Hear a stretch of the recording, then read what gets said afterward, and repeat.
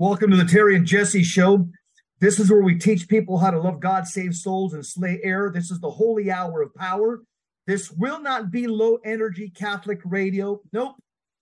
I'm a Catholic with a PhD in common sense. My partner Terry's out there doing some apostolic work. We have a great program lined up for you when it comes to God's Word. We're going to talk about the Holy Bible, pretty much the entire program. But on the Terry and Jesse Show, this is where we engage the culture of death with prayer, fasting, and full contact Catholicism. I'm reporting for duty. By the way, if you like this show, if you like what you hear, then you can share the full show link at vmpr.org, vmpr.org. You can also find us on social media at VMP Radio, and our YouTube channel called Full Sheen Ahead, taken for the great Archbishop Fulton Sheen. Full Sheen Ahead, and you can share it with your friends and evangelize everybody that you love. Hey, family, the month of February is dedicated to the Holy Family, the special devotion which proposes the Holy Family of Jesus, Mary, and Joseph as a model of virtue of all Christian households. This began in the 17th century. Every family, every Catholic family is called to imitate the Holy Family, and we're called to turn our homes into domestic churches. There's a doxology that I end when I do my morning prayers and my evening prayers.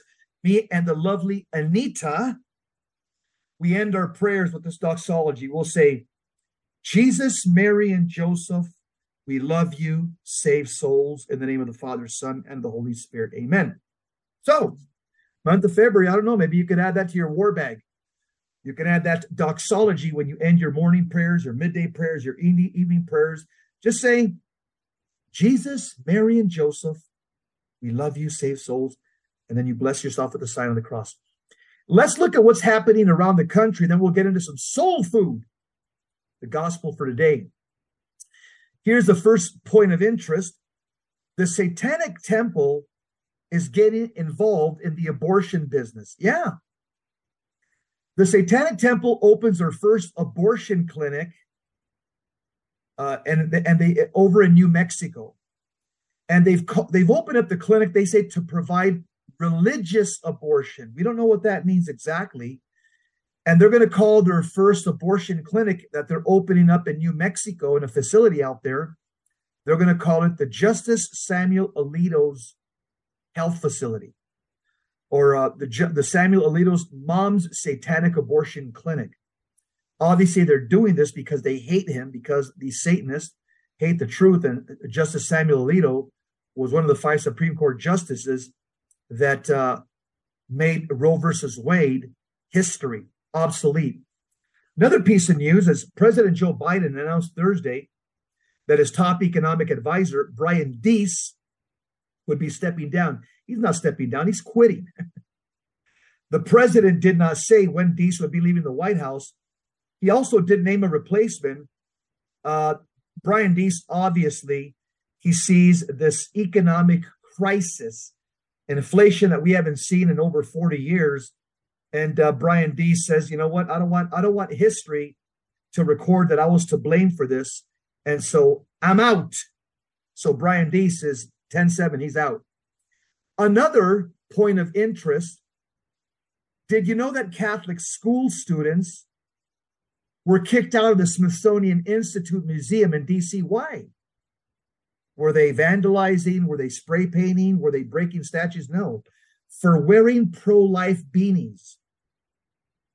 The museum staff, obviously woke, they mocked the Catholic students and claimed the museum was a neutral zone. And so they kicked them out. I hope the St. Thomas More Law Center gets involved, or some other great organization. Again, this can't happen. We have rights as well. Just because we're followers of doesn't mean we don't have rights.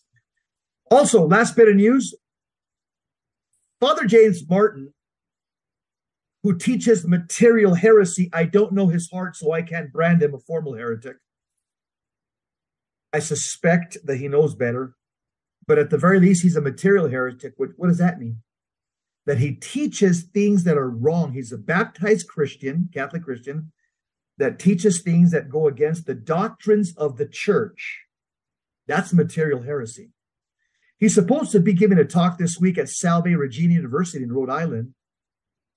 And according to media reports, like a wolf in sheep's clothing, here's a couple things that you need to know about Father Martin. He needs prayers.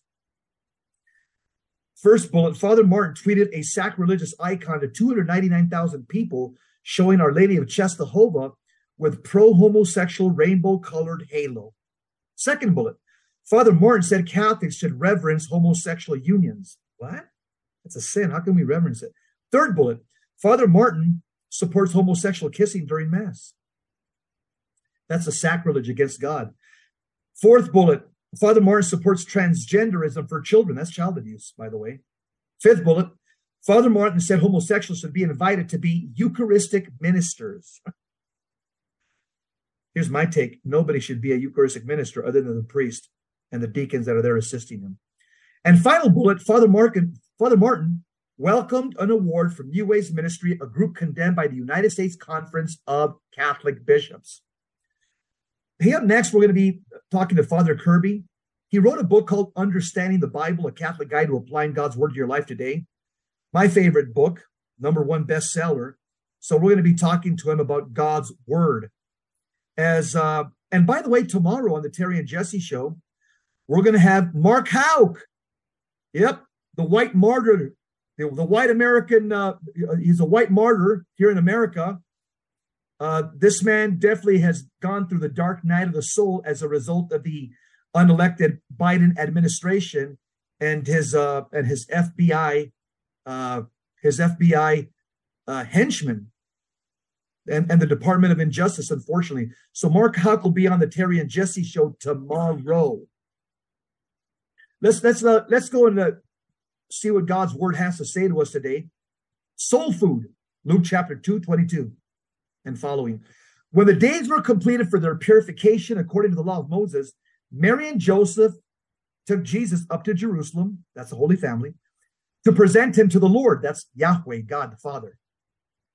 Just as it is written in the law of the Lord, every male that opens the womb shall be consecrated to the Lord, and to offer the sacrifice of a pair of turtle doves or 2 young pigeons, in accordance with the dictate in the law of the Lord. Now there was a man in Jerusalem whose name was Simeon.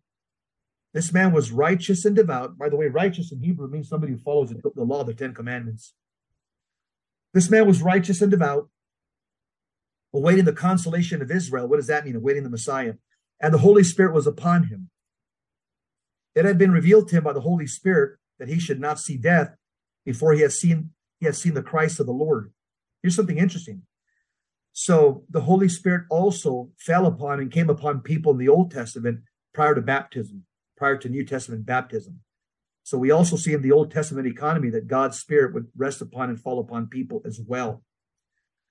It says he came in the Spirit in the temple, and when the parents brought in the child Jesus to perform the custom of the law in regard to him, he took him into his arms and blessed God, saying, "Now, Master, you may let your servant go in peace according to your word, for my eyes have seen your salvation, which you prepared in the sight of all the peoples, a light for revelation to the Gentiles, and glory for your people Israel."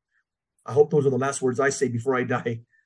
The child's father and mother were amazed at what was said about him, and Simeon blessed him and said to Mary his mother, "Behold, this child is destined for the fall and the rise of many in Israel, and to be a sign that will be contradicted. And you yourself a sword will pierce, so that the thoughts of many hearts may be revealed." That's where Our Lady was predicted that she would receive the grace to be Our Lady of Sorrows, that if we go to Our Lady of Sorrows, she's able to tell us the generational sin that plagues our family. A novena to Our Lady of Sorrows. Our Lady of Sorrows will reveal to you the sin that afflicts your family generation, the generational spirit. The Bible goes on to say, there was also a prophetess, Anna, the daughter of Phanuel of the tribe of Asher. She was advanced in years, having lived 7 years with her husband after her marriage, and then as a widow, she was 84. She never left the temple. That's a prayer warrior. That reminds me of a lot of Philippine women, Hispanic women today. They just spend their night and day at the Adoration Chapel, fasting and praying. It's, I'll be honest with you. Females in the Catholic Church are the military arm of Catholicism in terms of the firepower, the powerful prayer power that comes from the Catholic Church. It comes, I would say, mostly from women. The Bible says she gave thanks to God and spoke about the child to all who were awaiting the redemption of Jerusalem. When they had fulfilled all the prescriptions of the law of the Lord, they returned to Galilee, to their own town of Nazareth. The child grew and became strong. This is Jesus, filled with wisdom, and the favor of God was upon him. So Jesus Christ, on his human level, he started growing in age and wisdom and in grace. And he was filled with wisdom, unlike any wisdom that Israel had ever seen, even since the days of Solomon, exceeding even the greatest, the wisest man ever in the Old Testament. Jesus Christ was wisdom personified. You're listening to the Terry and Jesse Show. We're talking about, we're going to be getting into God's Word, my favorite topic. And by the way, today is the feast day of the presentation of the child Jesus in the temple. Today is that feast day. What lessons can we learn? Well, gaze your eyes upon this child. He's the Savior of the world. And have faith like a child. We'll be right back. Stick around. Don't go anywhere. Father Kirby's up next.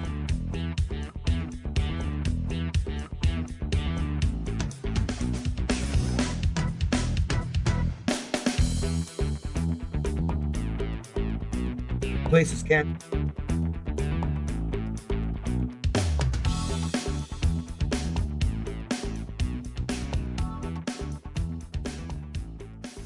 Hey, family, we're back to Terry and Jesse Show. We're going to be talking to Father Kirby about my favorite book and Father Kirby's favorite book. It should be every Catholic's favorite book, the Holy Bible, Sacred Scripture. Here's a good acronym for the Bible. BIBLE, Basic Instruction Before Leaving Earth. Father Kirby, welcome to the Terry and Jesse Show. Good, thank you. It's good to be on the show. Father, so you wrote a book, just came out. It's called Understanding the Bible, a Catholic Guide to Applying God's Word to Your Life Today. Awesome. So why did you write this book, Padre? Yeah, so we are in a golden age right now of Catholic biblical studies. There are more resources now to the average Catholic in terms of applying, reading, interpreting, understanding the Bible than ever before.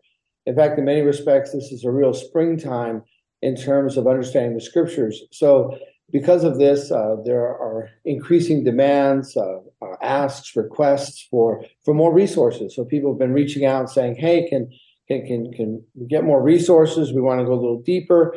So because of the overall environment, because of these requests, I thought, well, let me put some pen to paper and see what I can do. That's good, Father, because again, you're following the trajectory of a lot of good men. I know, Dr. Scott Hahn came out with a Genesis to Jesus seminar. Jeff Cavins, the Bible Timeline. Jimmy Akin wrote a book on, about the uniqueness of the Holy Bible. This is good because most Catholics don't realize that this is our book. And it's time for us as Catholics to take it as serious as Protestants and Mormons and Jehovah's Witnesses at the very least. And it's time for us to soak in the scriptures like you would soak in your jacuzzi. So Father, what's the basic structure and the format of this book?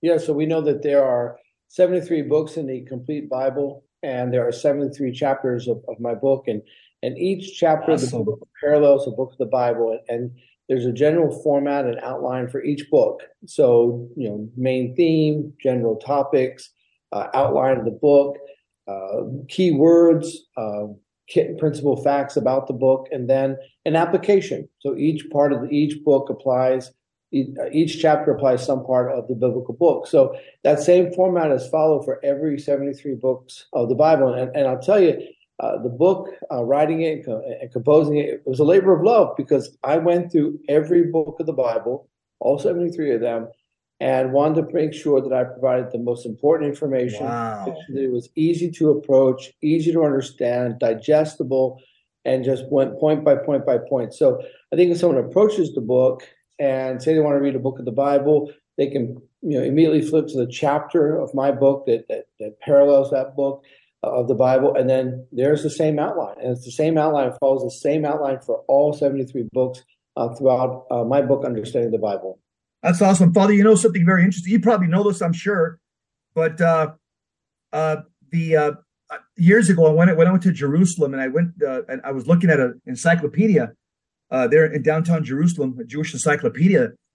It says that the Greek Septuagint, which was the Holy Bible that was used at the time of Christ and the apostles, it had 46 books as well. The identical list of books found in the Catholic Old Testament. So I found that a couple of years ago quite remarkable when I was in Jerusalem, and I discovered that. So, Father, all right, here's a practical question for just Joe Sixpack in the pew for the lunch pail Catholic, the blue collar Catholic. How's the Bible relevant to us today? Isn't it outdated? But we know that the Bible is a living word. It's not just an ancient document. That every time we read the scriptures, God is speaking to us. So it could be words of consolation or correction, encouragement or affirmation. Every time we pick up the scriptures and read, God, the Holy Spirit, is speaking to us through the Bible. So it's a living word. So it's just as relevant now as when it was written, as when it was formalized. In every generation, it's the Word of God, which is changeless and constantly applicable. So the Word of God is as important today as it has been in any other generation. Again, we pick up the Bible, God is speaking to us. Yeah, it's just like Jesus. Jesus Christ is the same yesterday, today, and forever. So his word is timeless. It's the same yesterday, today, and forever. It's still relevant. I like to tell people, Father, I tell people that there's no expiration date in the Bible. That's right. Yeah, I mean, like the New York Times, the LA Times, the Washington Compost, the Chicago Tribune, all those things are used as kitty litter at the end of the week, or you put them at the bottom of your bird cage. But the Holy Bible is timeless. It's what I call it's a weapon of mass instruction. Not a weapon of mass, a weapon of mass instruction. So, Padre, is God still speaking to us today through the Bible, or is it simply just a record of salvation history that's time-stamped, that's irrelevant to us today? Yes, the Bible isn't a Hallmark card. It's not about warm fuzzies or about poetry or cute little sayings. The Bible, again, it's a living word, and we pick up the Bible. As you said, it's a weapon of mass instruction. And St. Paul tells us that in his letter to the Romans, like the scriptures were given for instruction. And we know in the letter of to the Hebrews, it says that the word of God, it cuts the marrow, between the marrow and the bone, between the soul and the spirit. So every time we pick up the scriptures, we better be ready, because God has some things to say. And again, sometimes it's words of consolation. Sometimes it might be some words of provocation. The word of the Lord is going to correct us or push us a little bit. So, the idea that, well, I'm going to pick up the Bible and it gives me this warm fuzzy, or it's this ancient book of something that happened in the past. No, like the scriptures are alive and active. We read the sacred narrative. It describes the lives of holy ones, the same story that's being played out in our lives, the same encounters, the same moments we have with God that the holy ones had in previous generations. And the scriptures are there to teach us how God instructs us, how God approaches us, how God disciplines us, how God loves us. So it's a constant living word going back and forth between ourselves and this divine instruction that God has given to us. Like a divine dance. Father, so here's most important. Okay, the name of your book, and where do people get it? How can people get this book? Yeah, so understanding the Bible and basically how God's word applies to our lives today, and through our Sunday visitors, so they can go to the publisher, OSV, and order it. They can go to my website, frkirby.com. I'm also on Twitter, Father Kirby. They can also go to the EWTN Religious Catalog or to their local Catholic bookstore. All right. So why do you think there's so many Catholics who are unfamiliar and uncomfortable with the Bible? Yeah, I think in large part because somehow we have this misunderstanding. It's probably something that the devil has whispered into our culture. Yeah. But this misunderstanding that the Bible is overwhelming, it's intimidating, you can't really understand it, it's weird, it's removed from us. And none of that's true. We have to pick up the Bible and start reading. And yes, there has to be some instruction at times that comes along with it. But once we begin to understand the structure and the flow of the Bible, we begin to realize this is completely readable, completely understandable. This is not only easy to read, but actually something that contributes to my life, makes me a better person, makes me a better child of God, and draws forth something, compels something out of me that's greater than myself. Yeah. It's something interesting. Most people don't realize. I tell people, just if you look at Guinness Book of World Records, it says that the Holy Bible is the number one best-selling book year in and year out ever since the invention of the printing press. So that's just, good. It just kind of good for your need to know file. So, Father, it's been said that the Bible is God's love letter to us. Who said that? And can you explain what that actually means? Yeah, sure. So many saints, in their own distinctive way, have said that. In particular, I think of Saint Gregory the Great, one of our early popes, who was very fond of the scriptures and would speak of them in that term, in the terms of this love letter. But again, many saints we could begin to quote one after the other have said similar things.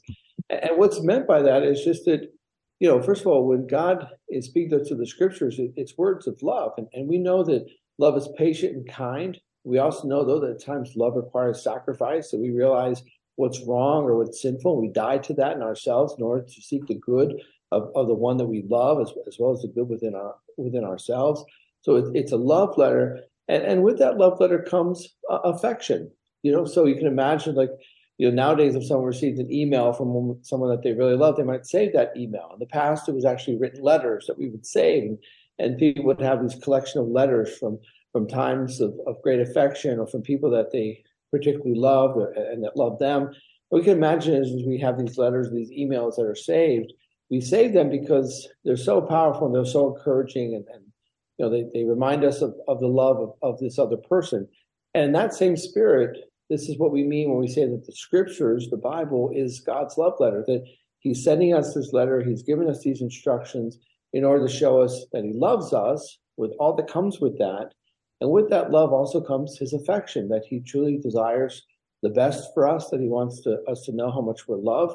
And while love is not just about the warm fuzzies, there are times in which there is a certain uplifting of the spirit and a certain emotional response that comes with that. Now, we don't always look for that. That's not expected, but there are times we can feel that God shows his love and affection at times through the sacred scriptures. So I tell people, look, if you want to know who God is, you don't want to keep accepting the cultural lies of who God is, these caricatures of the living God, then open up the sacred scriptures and fasten your seatbelt and get ready for the most adventurous ride of your life as you truly encounter the living and true God and hear him teach you. Father, I can just imagine just a young bride, their husbands in Afghanistan or Iraq or, Ukraine, and he's writing a letter to his young bride, and the anticipation that she waits for that letter. And when it arrives, the way she just reads it voraciously. That's what I think about when you talk about God's love letter. Fathers, let's see if we could get, so which book or books of the Bible do you find most inspiring? Got about a minute. Yeah, so I'm always, I've found great encouragement from the gospel books, of course, especially the Gospel of Luke, and then the letter of St. Paul to the Romans. So those are two that stand out for me, but that also shifts. Ask me in a month, and I'll probably have a different answer. Hey, get Father's book, Understanding the Bible, a Catholic Guide to Applying God's Word to Your Life Today, osv.com. Or Father, your website, how do they get it on your website? Yep, frkirby.com.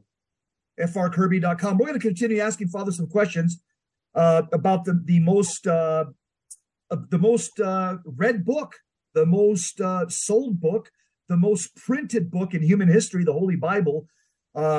Father, maybe we can get this. No, we're not going to get in. I can already anticipate the music, but I'm going to prepare you for the next segment, Father. I want you to answer, what's the difference? It's probably going to take a little bit longer than maybe some of the questions that I'm asking you. What's the difference between the Catholic and the Protestant Bible? That's going to be up next here with Father Kirby on the Terry and Jesse Show. And then I'm going to ask you also, Father, how should we approach reading the Bible on the next segment? You're listening to the Terry and Jesse Show. We got Father Kirby, author of Understanding the Bible, Catholic Guide to Applying God's Word to Your Life Today. Pick it up, osv.com, osv.com. Let's get into the Bible and let's read God's love letter to us. We'll be right back. Stick around.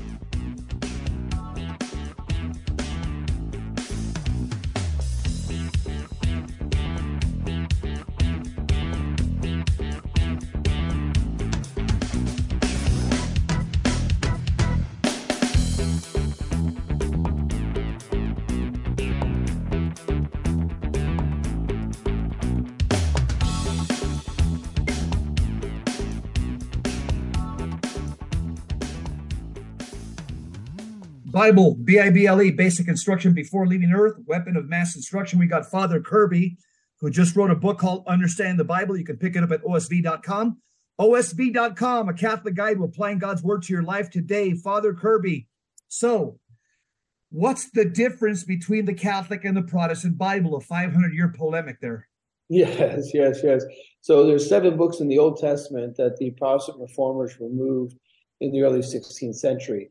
And as we were discussing earlier, if we go to the ancient manuscripts of Second Temple Judaism, we see that those 7 books are actually in the scriptures, in the canon, the official list of the books of the Bible. In fact, there have been articles written, and one scholar made the point that there are over 400 references to those 7 books in the teachings of the Lord Jesus. Wow. So the Protestants call them the Apocrypha. That means false teaching. And sometimes our Protestant neighbors use that term. They don't realize how insulting that is, at least not most of them. Yeah. And as Catholics, we call them the Deuterocanonicals. So that's the 7 books, the Deuterocanonicals, that were removed by the Protestant reformers. Thanks be to God, we all agree on the New Testament. Now, the reformers did remove James and Hebrews, but eventually put those back in. So we do agree that there are 27 books in the New Testament, but there's these 7 books in the Old Testament that we disagree on. Now, I'll say this, those 7 books are found in the later parts of the Bible. Thanks be to God, Catholics and Protestants all agree on the 5 books of the Torah, the 5 books of the Pentateuch, those first 5 books. And that's important because those 5 books are the heart of the Old Testament. But there are these 7 books discrepancies. There's a long history on why they were removed. Short answer, they're removed because the Protestant reformers said that they were adulterated by Greek philosophy, Greek thought.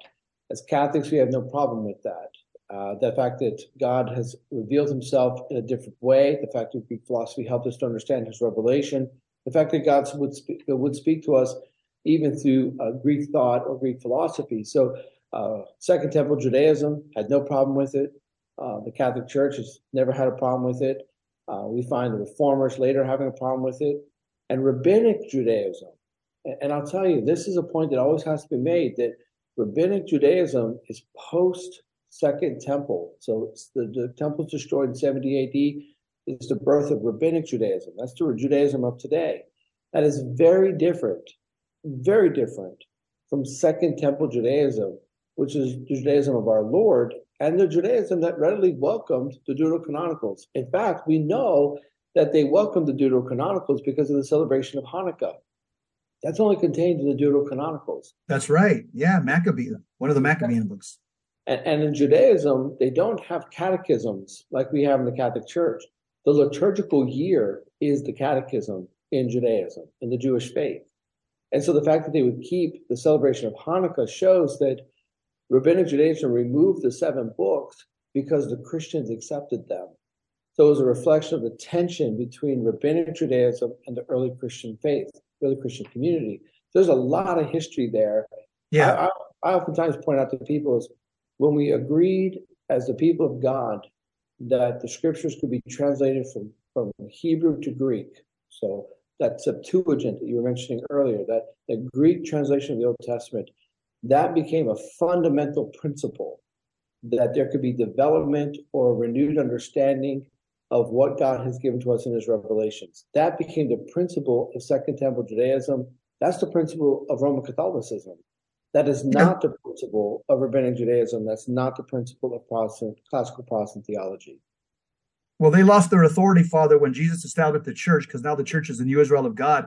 And so now Peter and the apostles, they speak with the authority of God, not the Old Testament, which has become, as the book of Hebrews says, obsolete. So, Father, how should we approach reading the Bible as Catholics? Yes, I think that we should, again, understand this is the Word of God. We should approach it with reverence and deference. That when we approach it, when we pick up the sacred scriptures, to realize that this is God speaking. And so we should make sure that we have our heart in the right place, that we are attentive to what's being said. And then as we approach it, we try to be as strategic as possible. Sometimes there's a little bit of prep that has to be done in order to understand what the scriptures are saying. So I think as we approach the scriptures, we do the prep we can. And then we just ask the Lord. We ask the Lord to speak to us. We pray to the Holy Spirit. We ask for the opening of our minds and hearts to be taught, instructed, corrected. in order to understand what it means to be a child of God. Father, one of the problems with a lot of secular humanists, is that, especially in colleges, universities, they approach the Bible with the hermeneutic of suspicion. See, it's wrong here. God says don't eat crabfish. Moses says don't eat this, don't eat shellfish. But then so they don't even want to understand the context. Oftentimes, they already approach it with suspicion. Where the Catholic approach to Scripture is, Saint Augustine even said it back in the 4th century. He says, when he approaches a text that he doesn't understand, he doesn't find fault with the text. He says, I just don't understand it. He doesn't cast aspersions upon the text. He goes, I just don't understand. The fault is with me. It's not with God. God's text is, yeah. So I thought I'd just throw that in there. So is the New Testament more important than the Old Testament? I would say that the question itself is misplaced. That okay, there's no tension between Old Testament and New Testament. Is right? I oftentimes tell people there's one God, one plan of salvation, two testaments. Quoting again Saint Augustine, the Old Testament is manifest in the New Testament is hidden in the Old. So to say is one more important than the other.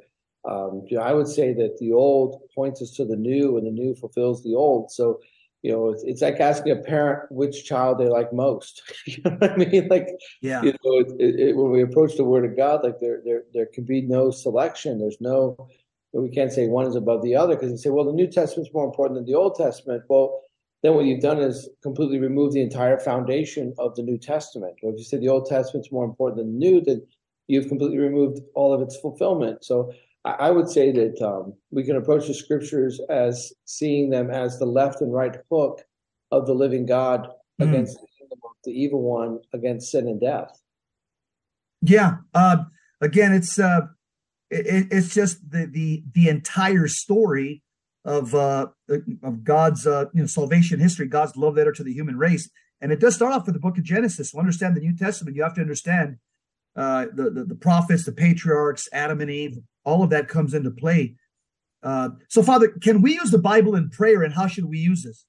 Yes, I think that this is one part so that can be overlooked. I mean, first we have to start reading the Scriptures, we have to study the Scriptures, and then we pray the Scriptures. There's beautiful prayer methods in how we can allow the Word of God to just be absorbed by our souls. So, for example, the prayer method called Lectio Divina, where we just simply sit in silence and reflect on a certain passage of the Scripture.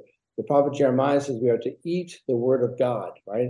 And so when we are, taking that time to pray, and perhaps Lectio Divina, where we simply allow a passage of the Scripture to keep being repeated into our souls, that again, it's the equivalent spiritually of eating the Word of God. So, I think we have to take that time of prayer, because sometimes what happens is we can approach the Scriptures and we read something and oh yeah, I got it, and we move on. Or we have a larger portion of the Scriptures we're reading, and it's like, okay.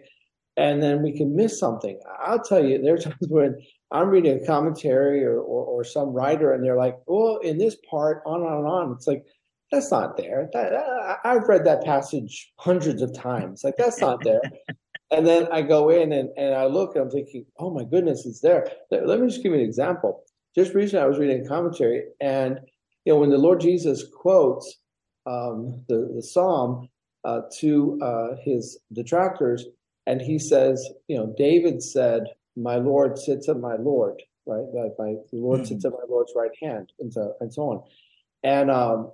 And the Lord Jesus says, "In the Spirit, David said," right?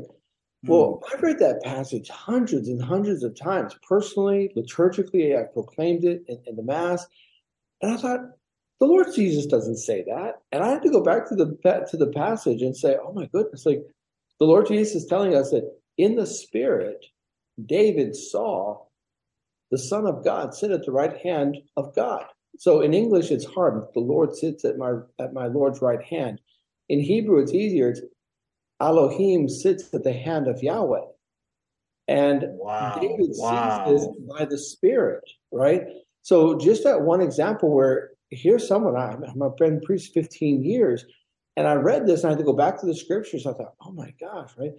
I need to sit with this and reflect and pray on this. and try to understand this whole new aspect now of the scripture that I've known for years and years. So that's the beauty of the scriptures. And when we pray the scriptures, it takes them to another whole level that we can't get if we're just reading and studying the scriptures. It has to be reading, studying, and praying the scriptures. Father, we're right up to the wire here. You can get Father Kirby's book. It's called Understanding the Bible, a Catholic Guide to Applying God's Word to Your Life Today. Get it from OSV.com, OSV.com. Understanding the Bible. Father Kirby, what's your website? frkirby.com. Let's see if you can get this last quick soundbite answer. What's the relationship between the Bible tradition and the magisterium? Yes, they are completely bound to one another. You can't have the scriptures without tradition. You can't have tradition in the scriptures without the magisterium. There are three parts of a stool, and if you take one, you're going to fall on your backside. Here's the last one. You may be able to get this in. A lot of people, when they hear the Word of God, they think, it's a book. It's a Bible. It's the leather-bound book over there in the corner in the living room. When we use that phrase, the Word of God, is it more than just a book? No, it is definitely. In fact, oftentimes when I'm speaking of the Bible, I will make sure that at some point I make references to the written Word of God.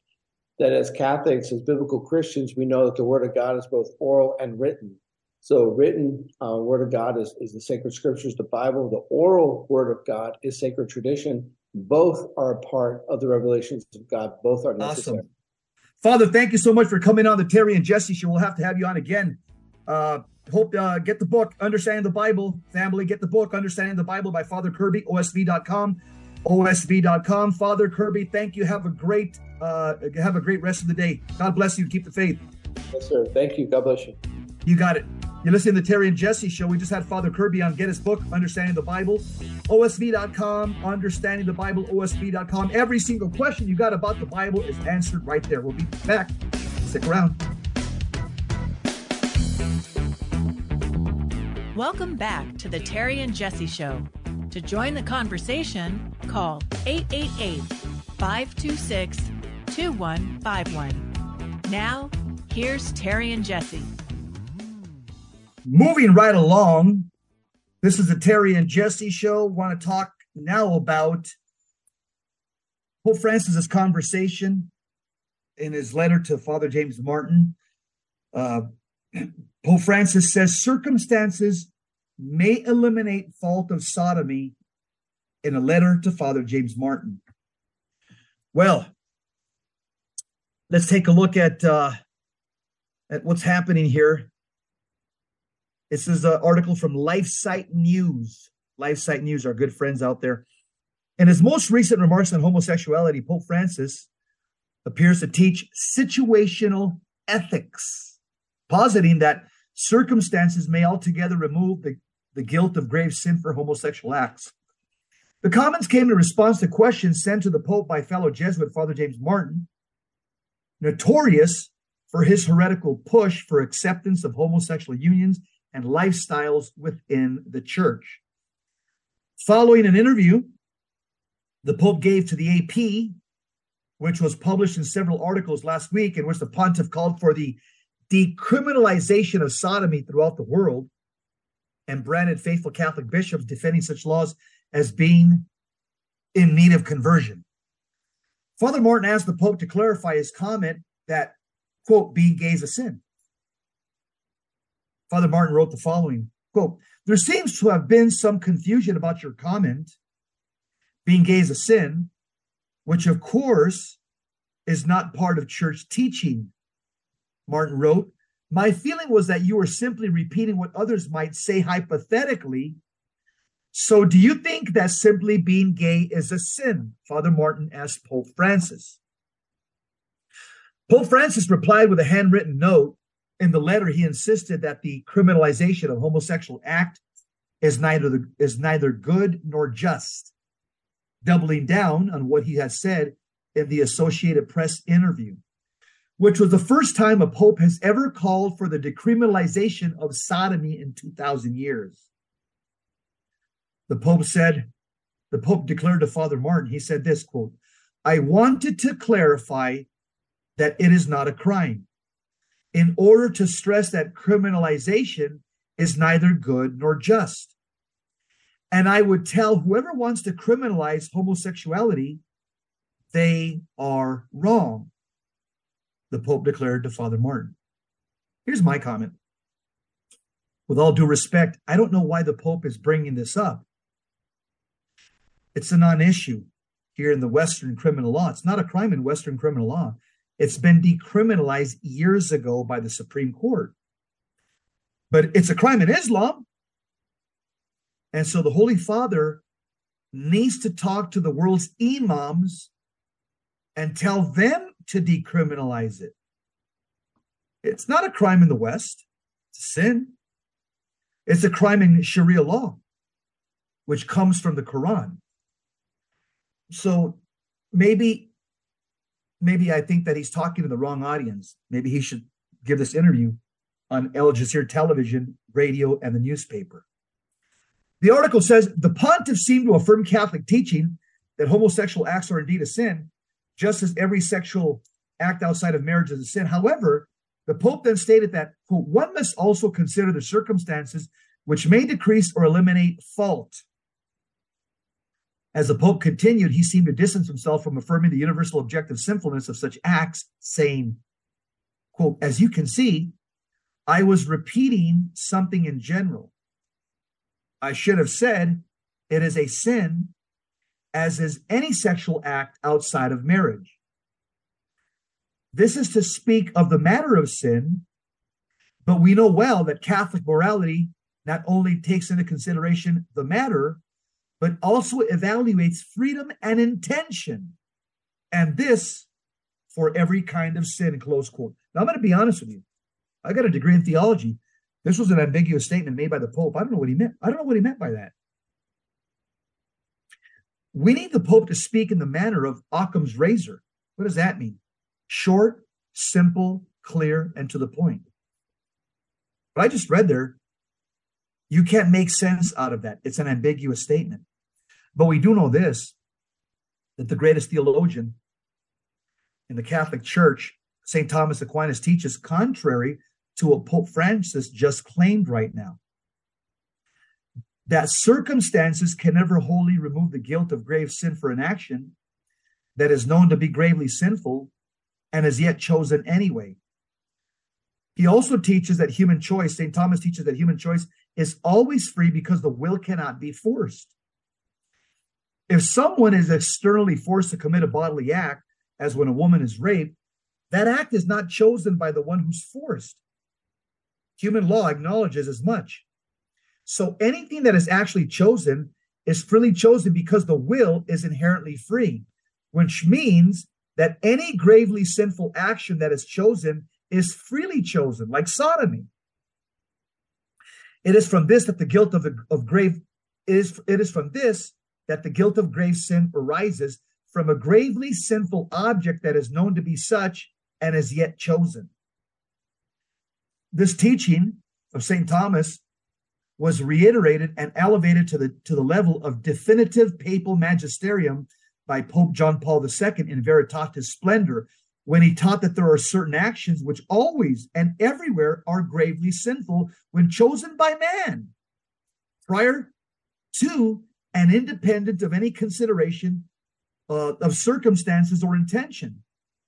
The proposal that the sinfulness of human actions can never be judged based simply upon the sinfulness of the object chosen and prior to a consideration of circumstances was expressly condemned by John Paul II as a heresy that undermines the universal prohibitions that God himself has revealed to man in the Ten Commandments. Since homosexual acts, together with every sexual act outside of marriage, are objectively gravely sinful and are known to be such by the Catholic who knows what the church teaches, these acts cannot be chosen without incurring the guilt of mortal sin. This judgment in no way requires any consideration of circumstances or motive. As the church has definitively taught, these acts are gravely sinful always and everywhere because of their object. When a person knowingly chooses such an object, they necessarily incur the guilt of grave sin. Therefore, not all moral judgments rest upon an action's circumstances.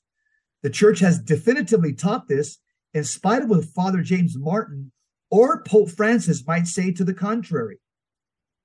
The Pope's comments come amid a clear attempt within the church's hierarchy to regularize sodomy. Last week, Father James Martin defended homosexual Pete Buttigieg same-sex union as a marriage, comments that drew fire from Bishop Joseph Strickland, who called same-sex unions living a fiction. Good for you, Bishop Strickland. San Diego's Cardinal Robert McElroy then issued a lengthy letter calling for Holy Communion to be given to those who engage in homosexual acts. Wow. Why isn't he excommunicated? San Diego's Cardinal McElroy, in his letter, derided the church's clear teaching on the grave sinfulness of these acts. McElroy's letter is but the latest explicit endorsement of sodomy on the part of a cardinal who in many ways supports and aggressively pushes for acceptance of homosexual actions and lifestyles within the church. Yep. Cardinal McElroy is one of 14 pro-LGBT bishops in the United States. Scandalous. Absolutely scandalous. Servant of God, Father John Hardin, rest in peace, says nothing blinds the intellect more than sexual moral sin. Father Gabriel Amorth, passed away in 2016, Rome's greatest exorcist, says the devil will try every trick to force man's body to become an occasion of sin. You know what Cardinal McElroy and Father James Martin and Pope Francis should be promoting to people who struggle with same-sex attractions is the Holy Rosary. St. Louis de Montfort says no one can live continually in sin and continue to say the Rosary. Either they will give up sin or they will give up the Rosary. St. Louis de Montfort. St. Laurus Justinian, who died in 1456, said, the delights of the flesh induce forgetfulness of God.